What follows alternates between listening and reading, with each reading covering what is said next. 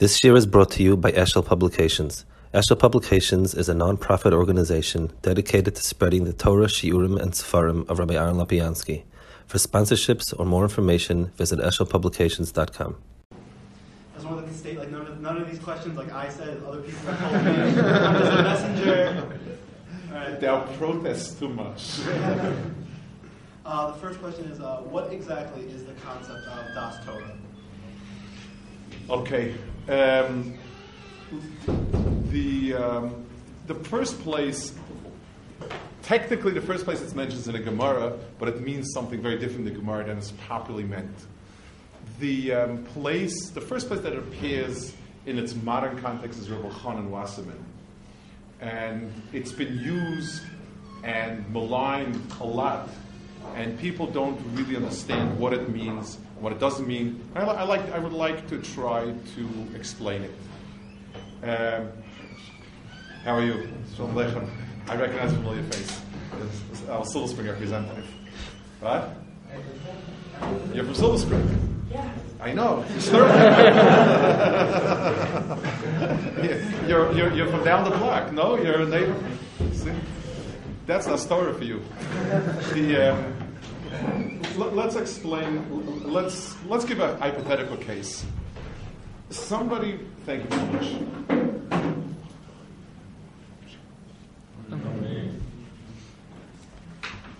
Somebody wants to open up a club where boys and girls will meet on a university setting. The things that will go on are not going to be halachically appropriate. They're going to be wrong. But it'll save people from getting intermarried. It's a question. So is it better? Is it worse? How do we deal with a question like that? So one opinion was, well, if you feel like doing it, do it, open it up. You mean l'shem shamayim, and it's good. Does the Torah have anything to say about it? Well, the problem is there are no direct halachas in many life situations. You really, really can't find a clear Sefer Shulchan Aruch. And sometimes you can when you work out a halachic tshuva, and sometimes you can't. So what do you do? So does it mean that Torah has no opinion about it? It's going to be clear that this is a major issue. On the one hand, you have a question of people being assimilated. On the other hand, you have a question of people doing things that are wrong. Are you allowed to do it, be a dayan or not? Should you do it? Is it important to do it or not? You have a shul. You open it up for people that will drive in on Shabbos. You'll bring them close to Yiddishkeit, but you're making a statement that driving is okay. Now, sometimes you can find the halacha for it. Sometimes you can use halachic tools and, be medam and milsa. A lot of times you need to have an instinctive response. And the question is, whose instinct? Our instincts are developed by our personalities. Who we are, what we do, what we live. Somebody who lives a Torah life, we assume that his feelings are going to be a lot more in line with what the Torah would want. And therefore you would ask it to somebody that you feel is a person who's steeped in Torah. He's somebody that this is his life, this is what he cares, this is his world. And then you'll say that the value that he espouses is probably what the Torah would like. I'll give you an example in something else. Let's say in medicine. There are things you can test for. You go to the doctor, you say, you have it hurts from this side, that side, the other side. He sends you off for a battery of tests. Sometimes the tests tell you what the answer is. And that's there. The X-ray shows this, the MRI shows this, the blood test shows this. You don't need a doctor for that. That's fine. The doctor maybe just has to figure out which test to order. Sometimes it's inconclusive. And you need to get a sense, is it going to be, should we think about appendix and operate? Should we think about gallbladder? Should we think about this, that, or the other thing? And then you ask somebody who has a lot of experience, who this is his life, that he's hands-on, and you figure that his answers will probably be the closest to what's right. So the correct definition of Das Torah would be the Das of a person whose identity is, whose being is identified with the Torah. It's a combination of the amount of knowledge It's a combination of the depth of his commitment. It's a combination of his integrity. And you figure by going with his instinct, you're going to do what the Torah would like you to do. That would be, I think, it does not mean, and this is a very tricky point. Does the Das Torah have to know whether a coalition, the government, will work or not? The answer is no. But the Das Torah should be answering, is it appropriate to be in a coalition with people whose declared and avowed principles are very anti-Torah? The answer might be yes, the answer might be no. But it's still, at the end of the day, if you really want to do what Hashem wants instead of what you want, you need to ask the person that's closest to it. Give the quotes in Birkei Amuna, Rashi and Shabbos. Yeah. Rashi is Judim Chol Kleicham Good. Okay. Yes. That's exactly. It's people that when they learn, they really want to know what's the ruach of the Torah. What is it? And that's a type. That's Das Torah. That's what it is. All right. The second question is, what is Judaism's view of Gehenna? Like, what is an accurate interpretation? Okay. Let me quote first a Rambam. Let me quote two Rambams, and the Rambams are on the face of it kind of coming from very different angles. The Rambam is in the introduction to its introduction to Sanhedrin, where he speaks about the fundamentals of Amunah, is one Rambam. The other Rambam is the Ohr Shraga. The Rambam, when he speaks about the fundamentals of Amunah, he brings down, people ask about Gan Eden, the topography of Gan Eden, the trees, the water, the forest, the this, the that. And he said those type of questions indicate that the person doesn't begin to understand. He's clueless. He said you're struck out before you started. On the other hand, he raises the question in Ohr Shraga, since people are, every single Jew, the youngest, the least smart, the furthest out, has to believe in a God that has no body, that's totally incorporeal. Why does the Torah use words that might mislead a person? God's hand, God's this, God's that. Why does the Torah, use those phrases? Now, half of the Rambam's Ohr Shraga is built on explaining, chas v'shalom, to take those phrases literally, God is not a goof, and so on. So the Rambam says that if the Torah were to use, it doesn't say in as many words philosophical phrases, but if the Torah were not to use that, people would think of it as not being real. They would think of it as being an idea. I don't know how many of you are familiar with the famous Dear Virginia letter in the New York Times. It was a letter written at the turn of the century, not this one, last one, and I don't remember it personally, but it was. I remember reading it. It's a little girl had written into the New York Times, who knows everything. She's heard from some people that Santa Claus doesn't exist. It's really shaken her emunah. Is it true or is it not true? So they wrote her back a letter, Dear Virginia. Of course Santa exists in the heart of every good person. There's a Santa, and goodness is Santa, and only even wicked people say there's no Santa, and so on. A whole letter like that. Which basically means he does not exist, but we think of it as an idea, and so on and so forth. It's written very, very well.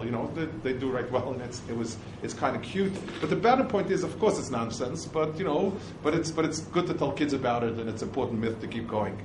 The Rambam says that's what it would look like. So Gehenna is a real place. A person's neshama has tsar, tremendous tsar.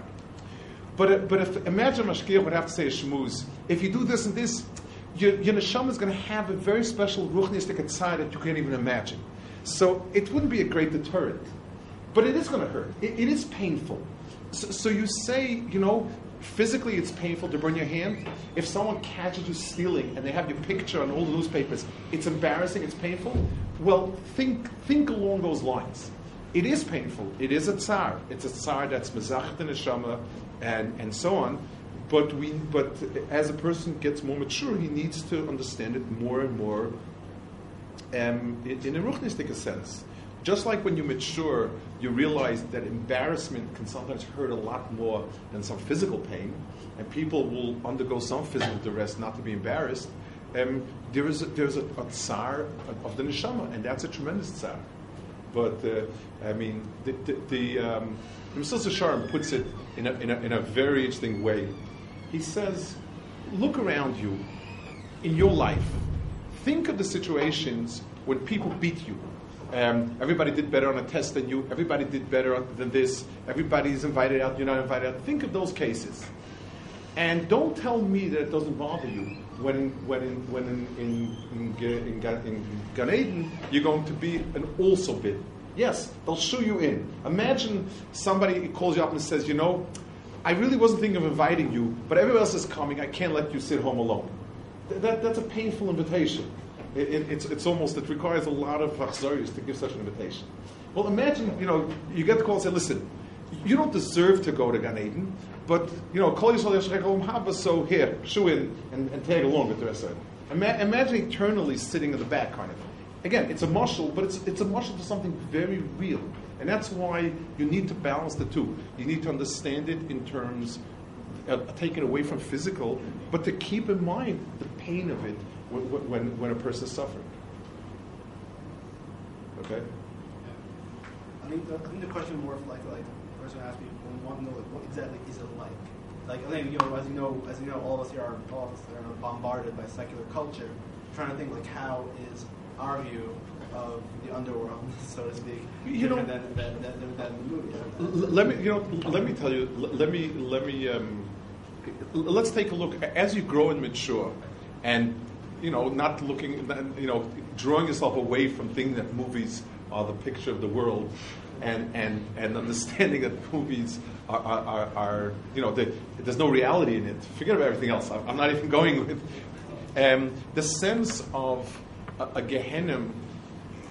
Most people that, God forbid, commit suicide do it for reasons of mental anguish and emotional anguish, not physical anguish.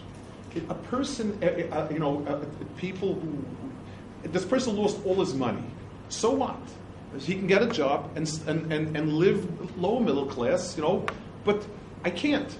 I was the great millionaire. Everybody hung around me, this and that. You'll still have what to eat. You'll have what to eat. You'll have an apartment. You have this, but I can't face it. Imagine an eternity where everything you've done wrong is exposed, and every sheker that you build up is torn away. It's a very painful process. Well, we need to be sensitive. If we're not sensitive people, and honor doesn't mean anything to us, then it's hard to imagine the pain of not having honor. And that's why, to imagine Gehenna appropriately, you have to have a more spiritual sensitivity of right and wrong, and the shame of doing something wrong, the shame of cutting a corner, of cheating on somebody, of kind of not being nice to somebody, of taking a step ahead of the game that you didn't deserve. When you have that sensitivity, you have a much better picture of what Gehenna is. And that's why it's a hard one. You don't want to go. You're mature. You're growing up. You should need to make the transition to understanding it more in ruchnistic terms than in physical terms.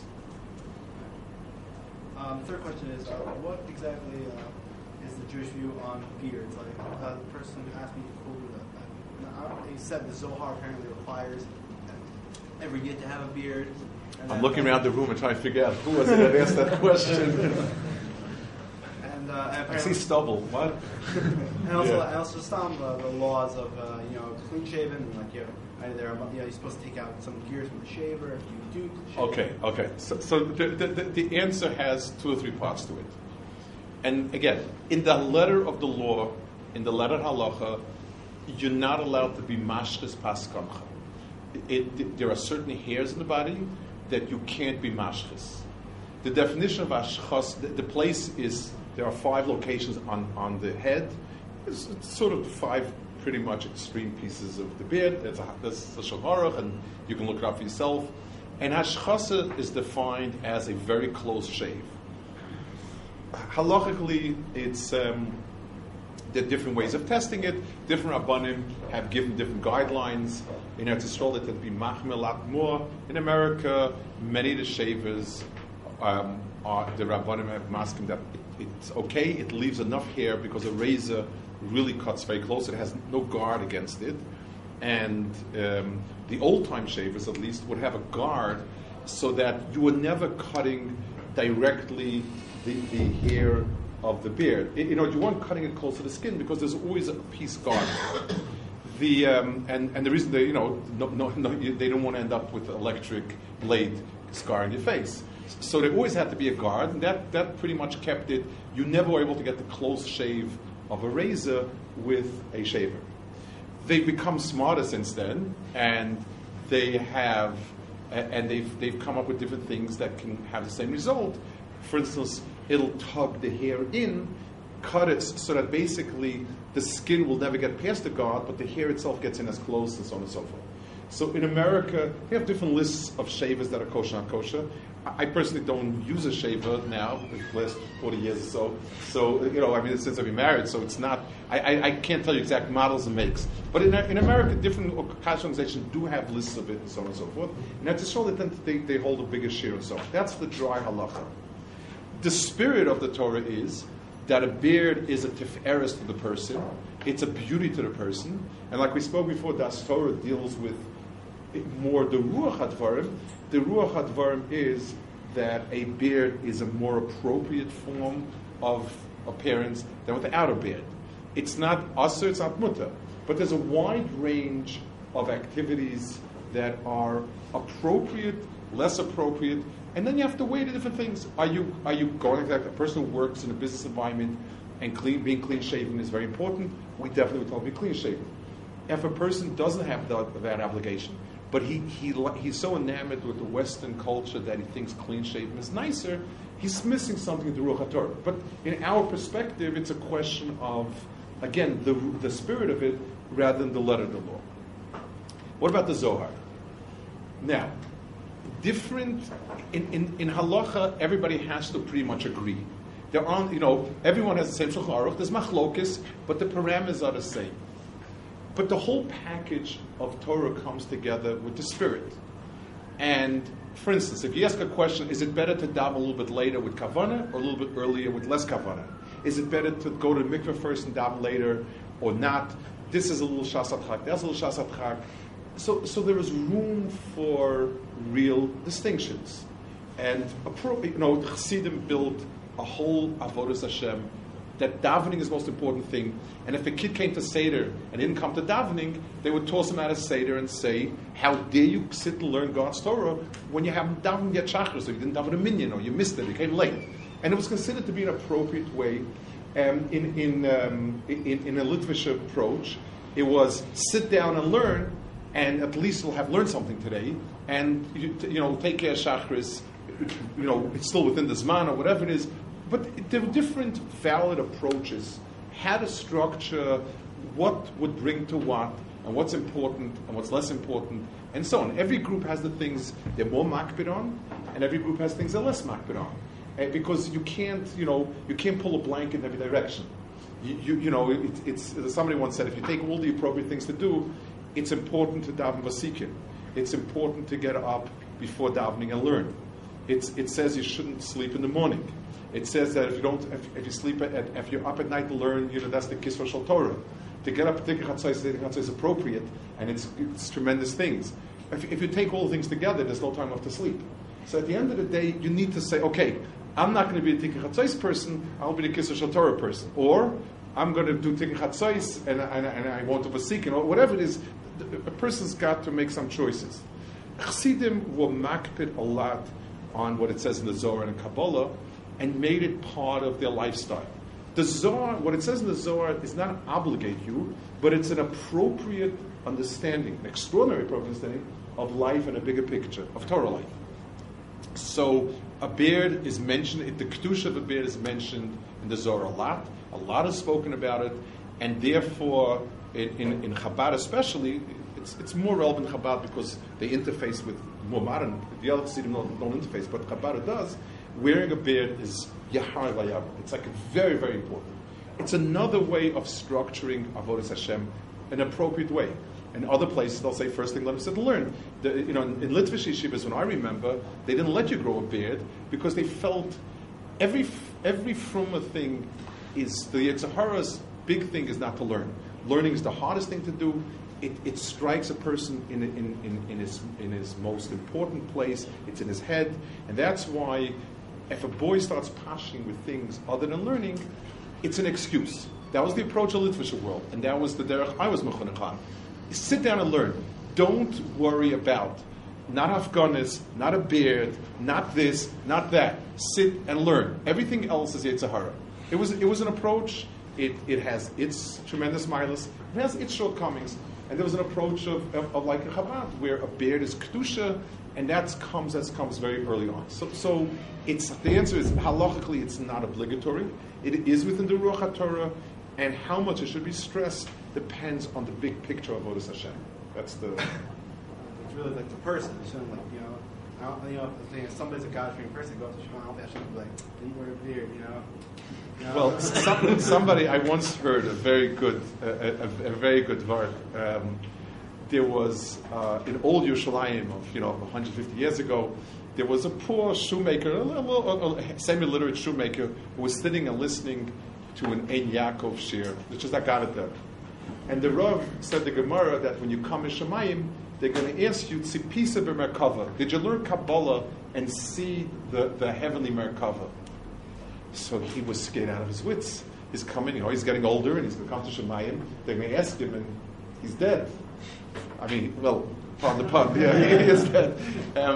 So he came to Rabbi Shua Leib, and he said, I'm terribly disturbed. I just learned the Gemara, I'm going to come to Shemayim, and they ask me if I learned Kabbalah. What are we going to do? So he sort of patted on the back and says, don't worry, my kid. He says, they know who to ask which question. He says, that's not the question I have in store for you. I guarantee you. If a person follows a derech that's been paved by big people, by a tzibur that's choshev, every one of those drochim will get you to the right place.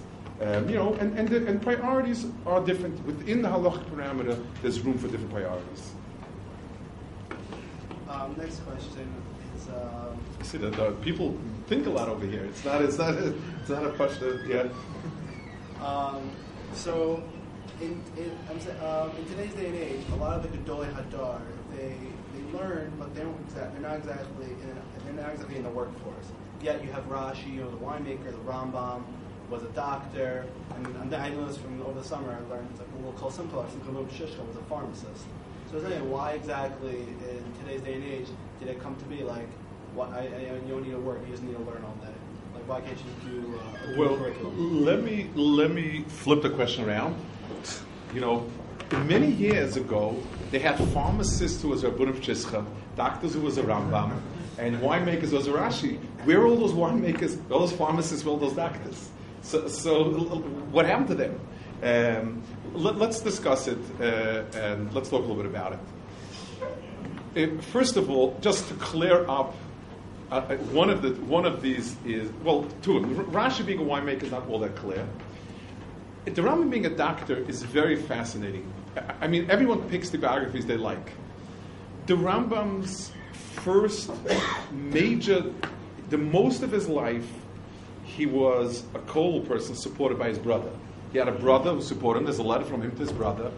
His brother then drowned. He wasn't with a ship, with merchandise. He drowned. And the Rambam couldn't get over his tsar. First of all, he loved his brother. And he said his brother had supported him. It's a letter of the Rambam. And so on and so forth. When he became a doctor, his amount of time he could learn, there's a letter from him. And again, you can get the Igros of the Rambam, of Shilat put it out, very, very well done. And he writes, he had given over his Moreh Nevuchim for translation to Ibn Tibin. And Ibn Tibin wrote him with a whole bunch of questions. It's a major, Moreh Nevuchim is a very delicate work. You're dealing with a translation. And the Rambam writes his schedule, and he says, I don't have time to breathe during the day because of all the patients I have to see and so on and so forth. I don't have the time to give you. So, obviously, when the Rambam was a doctor, he could not have been, it did not coincide. The two kufas in life did not seem to coincide based on these two letters. Rashi being a winemaker, we have no idea. The real issue is, certainly, it's the preferred mode of doing things. The problem is, if a doctor has to spend 12 years doing medical school, where 99% of the day is taken up with studies that he needs to do, you wouldn't want to go to a doctor that had spent his years of training doing other things. In today's world, the Rambam sets up the ideal as working 3 hours a day for Parnassa and spending the rest of the time learning. That doesn't exist today anymore, except unless there are people who do it. There are people who are very good business people. They've inherited a business. They can have the business run on sort of autopilot and be misasik. Ashrei b'tolam. It's really good. It has a lot of milas, and it means that you're not beholden to people. But the reality of that being true today, it's almost impossible. Look, a normal doctor, 12 years, you can't learn more. An hour a day is a luxury to learn when you're training. When you're working as a doctor, most doctors work 10, 12 hours a day, and they still are barely ahead of the game. They're always complaining. I live in a town with lawyers. They're coming home 9, 10 o'clock at night. So the question is, show me the reality of being able to do the amount of learning. And I think in a certain sense, it used to be, society used to be people grew their own food, made their own clothing. They were very self-sufficient because the level of economy was kind of very simple. Today, we split it up, and one person, sews buttons on a shirt, and one person bakes bread, and one person puts the crust on top of the bread. And that's the way society has become. It's almost impossible to develop a person that can have both. So Baruch Hashem, we can hope for B'nai Torah, people who are in the workforce and are Torah people. Their values are Torah. They set time aside for learning, and that's it's a double chashav al-ma'id. But if you want people to be chashav and learning, it's really, really different. I always wondered. Yes, you want to ask one? I was thinking. Someone asked me, why, about Rabbanim being more well-rounded, learning more things, and so on and so forth. They appreciate this Rav has learned this, that. And a lot of times it comes at the expense of Torah. Very rarely, occasionally you get a person who's brilliant and really knows a lot. So imagine you had a problem with your heart, chas v'shalom, and you go to a cardiologist. And you ask somebody for a recommendation, I'd like a cardiologist. And the guy says, Dr. So-and-so. He's fantastic. Because, he's not one of these narrow people that just focuses on cardiology. He goes to the opera once a week. He reads up on latest things. He's into sports.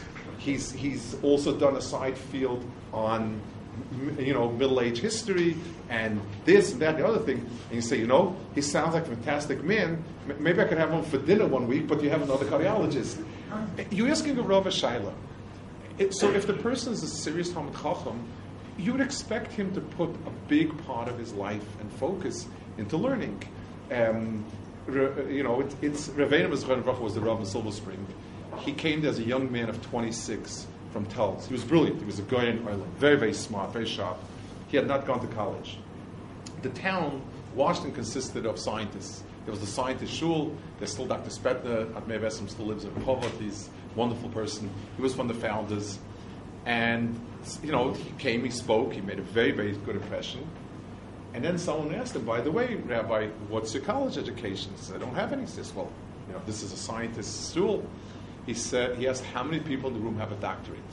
And about a third of the people raised their hands. And how many have a master's? And almost everybody raised their hand. And how many have at least a bachelor's? Everybody. He said, you're not missing any scientists, but there's not one Talmid Chacham in the room here. He said, so what? He said, why is it that you're demanding of me? You need somebody who can pass Shailas, learn with you, teach, and so on. It is important. I'm not knocking. It's important in today's day and age when you meet anyone who does plan to go out to Chinuch, Rabbanis, needs to have an acquaintance with ideas. The Rishonim were well acquainted with the science, the ideas of their age and time and age. It's not something unimportant, but you need to realign it. And it's not, I can't think of any profession today that a person would do it seriously that would allow him to grow to be a Talmid Chacham. The only parnassus would be a business type of thing where you have a set business and your involvement is kind of set and so on. But other than that, it's just So it's understandable that when learning Gemara, you need a kiss and biyur, but yes. Which one exactly is the ikar? It's a machlokas. It's a machlokas in the Gemara. So let me answer the question like this. There are two stages in your learning. One stage is when you're climbing up the mountain. In other words, you're coming from not knowing how to learn to knowing how to learn, which means getting skills, basic skills, getting more mature, sophisticated skills of, thinking about what you've learned, getting vocabulary, and getting some basic elementary bank of ideas. That's very hard to say which is more important, because they're both important. And, if Rav Kifta used to said once, today's age people know more and more about less and less, until they'll know everything about nothing. So it's important to know a lot, and important to have skills, reading skills, learning skills, thinking skills. What's a kasha, what's not a kasha, and so on.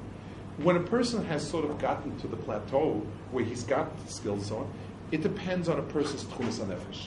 Some people are cut out for really taking part of sugya, saying very good yisodos, good kashas, and iyun type material. Some people are good at memorizing a tremendous amount, getting things down. At the point where a person passes the level of being a Talmid Chacham to some degree, it depends on your nature, and a person should follow what he does, and so on and so forth.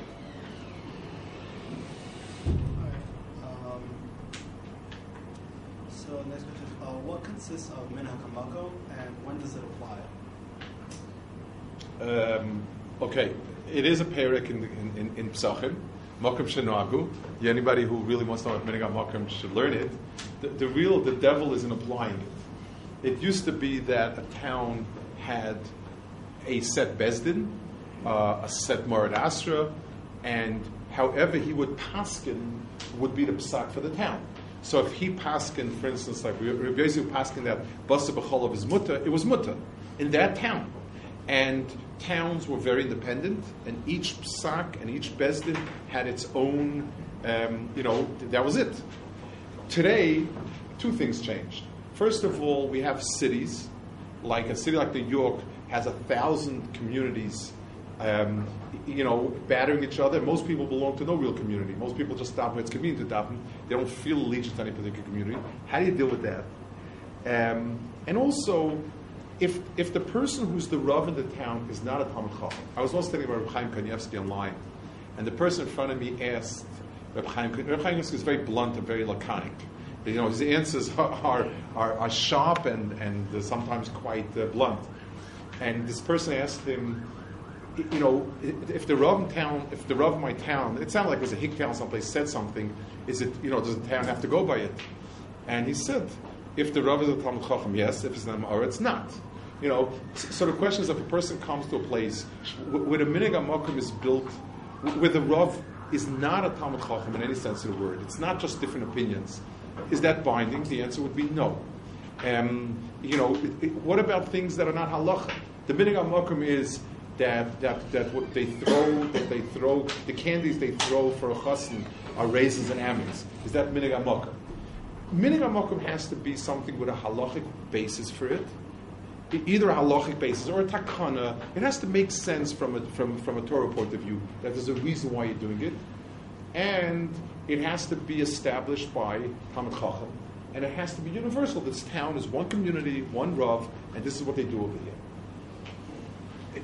There are other reasons. A lot of the Gemara, it's not clear in the Sugya, but one of the bases for minhag hamakom is the sinner that it generates. In other words, when people do things differently than are normally done in town, people don't like it. They get upset. So generally speaking, it is appropriate when you come to a town to do what people do. In other words, if people are davening in a certain way, even if it's not halacha, not to rock the boat. If it is a community and it has a certain way of doing things, it's appropriate not to try to rock the boat. But binding is only the three conditions I told you. It has to be a halachic minhag. It has to have some status with halacha. It has to have been established by somebody who's a Talmid Chacham and it has a halachic basis for it. And that there's one community and a clearly defined community. Which Yerushalayim is, for those of you who haven't guessed it yet, Yerushalayim is a crazy quilt of communities, unfortunately. Even though there's minhag Yerushalayim is just just tons of communities. It's just last week we had a speech about kashrus. There's a bunch of different hechsher and it's machlokas. Well, see, that's, for instance, hechsherim is not minhag hamakom really as much as it's first of all, realistically speaking, the kashrus, the quality of the kashrus is different. If somebody tells you what's the difference, what car you bought, a car is a car, you would laugh at him. I mean, it's the issue with kashrus. If the crowd that somebody is servicing doesn't care about kashrus, then how well do you think that kashrus is? When you want to check up on kashrus, who's the crowd that they're trying to service? If it's a crowd that couldn't care less, and just as long as it says kosher, so how much do you really think the person will care? And it's also, people have to understand, it's very difficult running a kosher thing is difficult because there's a tug of war between the people selling the stuff and the mashgichim and the rabbanim. The people selling the stuff think that the mashgichim are a pain in the neck. He's always getting my way, he's always telling me to do this, to that, the other thing. It's not as simple as it appears on paper. There's a constant tug of war. He needs more letters, and the mashgiach is taking forever to check the letters. So what do you think he's going to do if he's not a from person? I mean, I'll tell you the truth. Personally, I don't feel comfortable eating in a place that the owner I don't think is Yirei Shemayim, even if he has a good hechsher, because it's a constant battle. There was a story in Washington, in a town which happens to have a good kashrus. This is about 3/4 of a year ago. One of the bachim in yeshiva was a mashgiach in the JCC. And he's a very shrewd bacha. He's actually a very good mashgiach. And he's always wary of them trying to pull a fast one over him. So they told him, we need you to go check letters in that other room. We need more letters. He said to himself, they don't need more letters. Something strange. He went to the other room, and he snuck back, and he saw the guy bring in a dozen Safeway steaks because they'd run out of steaks, and they didn't want to wait for a kosher delivery, and Safeway is much cheaper. So they had sent him off to check letters, and he went to buy, and they bought Safeway steaks. They closed the place down on the spot. But if he wouldn't have been shrewd enough, if he would have been couldn't care less type of person, this would go on. The owner was not even Jewish, but he was under hashgacha, and there's a constant battle. It's not as easy as you think it is. People, it's not the owner's interest. It's the owner's interest to have a note that says kosher. It's not his interest to keep having the guy nudge him. A guy is not supposed to. You're supposed to wait for the Jew to come and put the stove on. So what do you do if the mashgiach calls in and says, "I'm going to be late an hour"? This person serves breakfast at 6 a.m. It's a breakfast takeout place, and there's no omelets and no hot cereal. What do you think he's going to do? He'll find a way to light the stove. He'll find a way and he'll excuse himself and he'll apologize and curse. But that's the end. It's not as simple as you think it is. Is anything really these days? No. The next question is, I don't know how many people here know about this. What do we say to a conservative or Reform Jew who brings up the Gemara of Torah lo b'shamayim? Okay, I would answer sharply. It's also not the Shol Tachtis. But that would be they wouldn't know what Shol Tachtis means. And I see.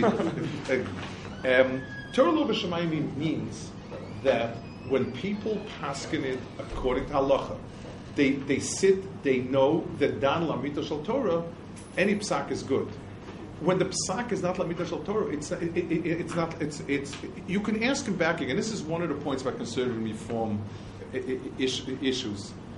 In order to define yourself, you need to have something that's inviolate. Let's ask ourselves, where do we draw the line? How do you approach the difference between us and reform/conservative? To define yourself, if I have a club, my club is the Democratic Party. I have a Democratic Party. So someone will come and ask me, well, what does Democratic Party stand for? So let's say answer, we take a look around and see what people want to hear, and that's what we stand for. So that's another way of saying we don't stand for anything. It's like, what shape is protoplasm? Whatever shape you want. It doesn't have a shape. So what does it mean, the religion that can become whatever you want? It's anti-Zionist, pro-Zionist, semi-pro-Zionist, depending on what's current. And if the answers, so if they can't answer that, then they don't exist. You're telling me you are what people want you to be, so you're not a religion, you're a kind of PR agency, you're a service agency. It's like you're a restaurant. You don't, it's not a sheet of any sort. It's not ideal. If the answer is we're about goodness and kindness, that's a good one. It puts us in the same club as Christians, as Buddhists, as most people, as atheists. So if you ask him, define yourself. The word "fine" is a line. Infinite means it has no boundaries. Define yourself. What is inviolate? And if they have no answers, they don't exist. And if they have it, so what do you mean, lo b'shamayim? If the Bible is what you want it to be, then for all practical purposes, it doesn't exist. The Torah says that gay relations are usher. If that became mutter, so who says stealing is usher? I happen to think stealing is mutter. Who said adultery is usher? People think it's wrong. Okay, so don't tell me the Torah said. Tell me the congregations think that it's wrong. But there's no, by definition, religion is coming down with a definition and saying this is it. But if it's whatever you mean it to be, whatever you want it to mean, halacha, even heter that come in halacha, are always within the framework of halacha, and you do 101 contortions to fit. An eruv is an eruv. And an eruv, it doesn't avoid the halacha, it keeps the halacha. It's the hardest mesechtas eruvin, because you need to keep those details. You can use your chacham within the details, but you need to keep them. And I think you can put the person on the spot and say, well, tell me how you define yourself. And if the term is something vague that fits everybody, then you haven't defined yourself. What you're telling me is a wonderful definition. It fits any decent human being. You're honest, upright, caring, sensitive, socially aware, intelligent, seeking, searching. Fine. That defines anybody who has a Tzuras Adam. So why call it Judaism? I think Christianity stands for these things. But Islam. What? They have other ideals. It's a. They got style. They got style. Last question. Okay, last question. How do we in today's day and age, especially with the Muslim movement obviously not being the same one as when it was in its inception, how do we balance Galus Ha'adam and Shifras Ha'adam? Okay, I guess for should I explain what those where you're coming from? Okay, Musa, let's go back a step or two. You took into account the longer answer. You said the last question, right? Okay. The Musa movement was one of the movements that came into Klal Yisrael as a reaction to what they felt, like Hasidim, was too much focus on the details of the law and not enough on the spirit of the law. Hasidim had their way of dealing with it, with the singing, the dancing, the slavas. Musar tried to do it through introspection and thinking a lot about the self. Rabbi Sol Salanta was the one who established it. It's mid-1800s. And in the Litvish world, that was similar to Hasidim. There were a few trends in Musar. One was the Vardik, which focused on ripping stuff to shreds. The basic message was, you're full of it. That's you don't really mean it. It's a game, and you're suspect. That was, and I think all of us can apply it to us. Without embarrassment, we can feel it's a lot of it. And they worked very hard at doing things to break yourself in that way. The other extreme, there were many, was Slobodka, that said to people, "You are the prince. Is that the way you should be acting? I mean, how does a prince act?" There was a joke, kind of an anecdote type of joke, that there were three Musa movements. There was a middle of the road called Kelm, and they described it as follows. Navardik said, if the world is wearing a tie, we will discard it. Kelm said, if everybody wears a tie, wear a tie as well. And Slobodka said, who should be wearing the tie if not for us? So that was the Gadlus Adam approach.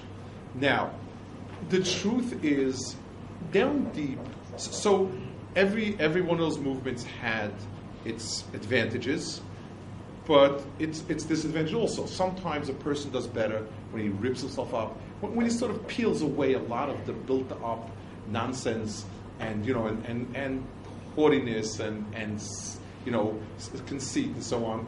And sometimes a person needs to live up to a higher image of himself. You take a kid, bar mitzvah kid, and you dress him in a nice suit and so on, and he's not playing in the mud anymore because he feels grown up. So for us, that we're not part of any particular movement, the answer is, and that's why it's important to have a Rebbe to guide you personally. For some people, Rav Wolbe writes, let me give you an anecdote in yeshiva. This is a personal anecdote, not Rav Wolbe. If you don't have a Rebbe, you take your natural personal problems and multiply them. There was a fellow in the Mir learned together with me, a very wonderful boy.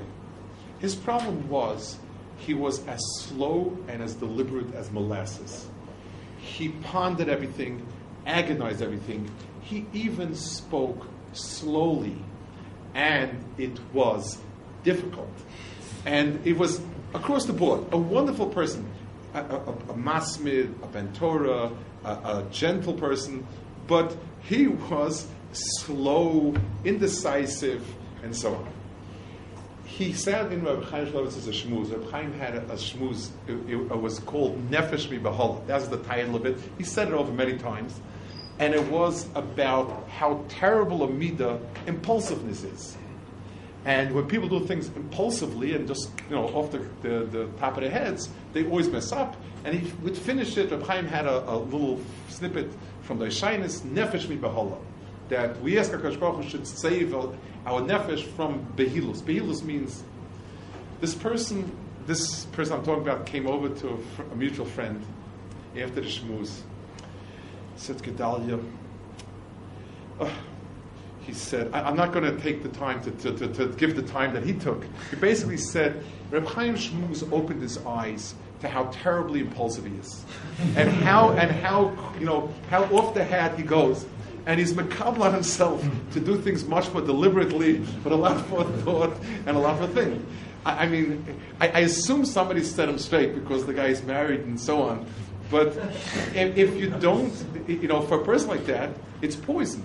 You have people that are naturally depressed, and when they start thinking about that you're nobody and you're full of it, it's a one-way ticket down. You have people that are naturally conceited and naturally full of it, and they think, I'm chashiv, I have to keep myself chashiv, and so on. Both of them are important tools. A connection with the Rebbe is invaluable, simply so that someone can tell you, the work that you need done in yourself, this is a much better way to go at it. This is a much better way to go at it.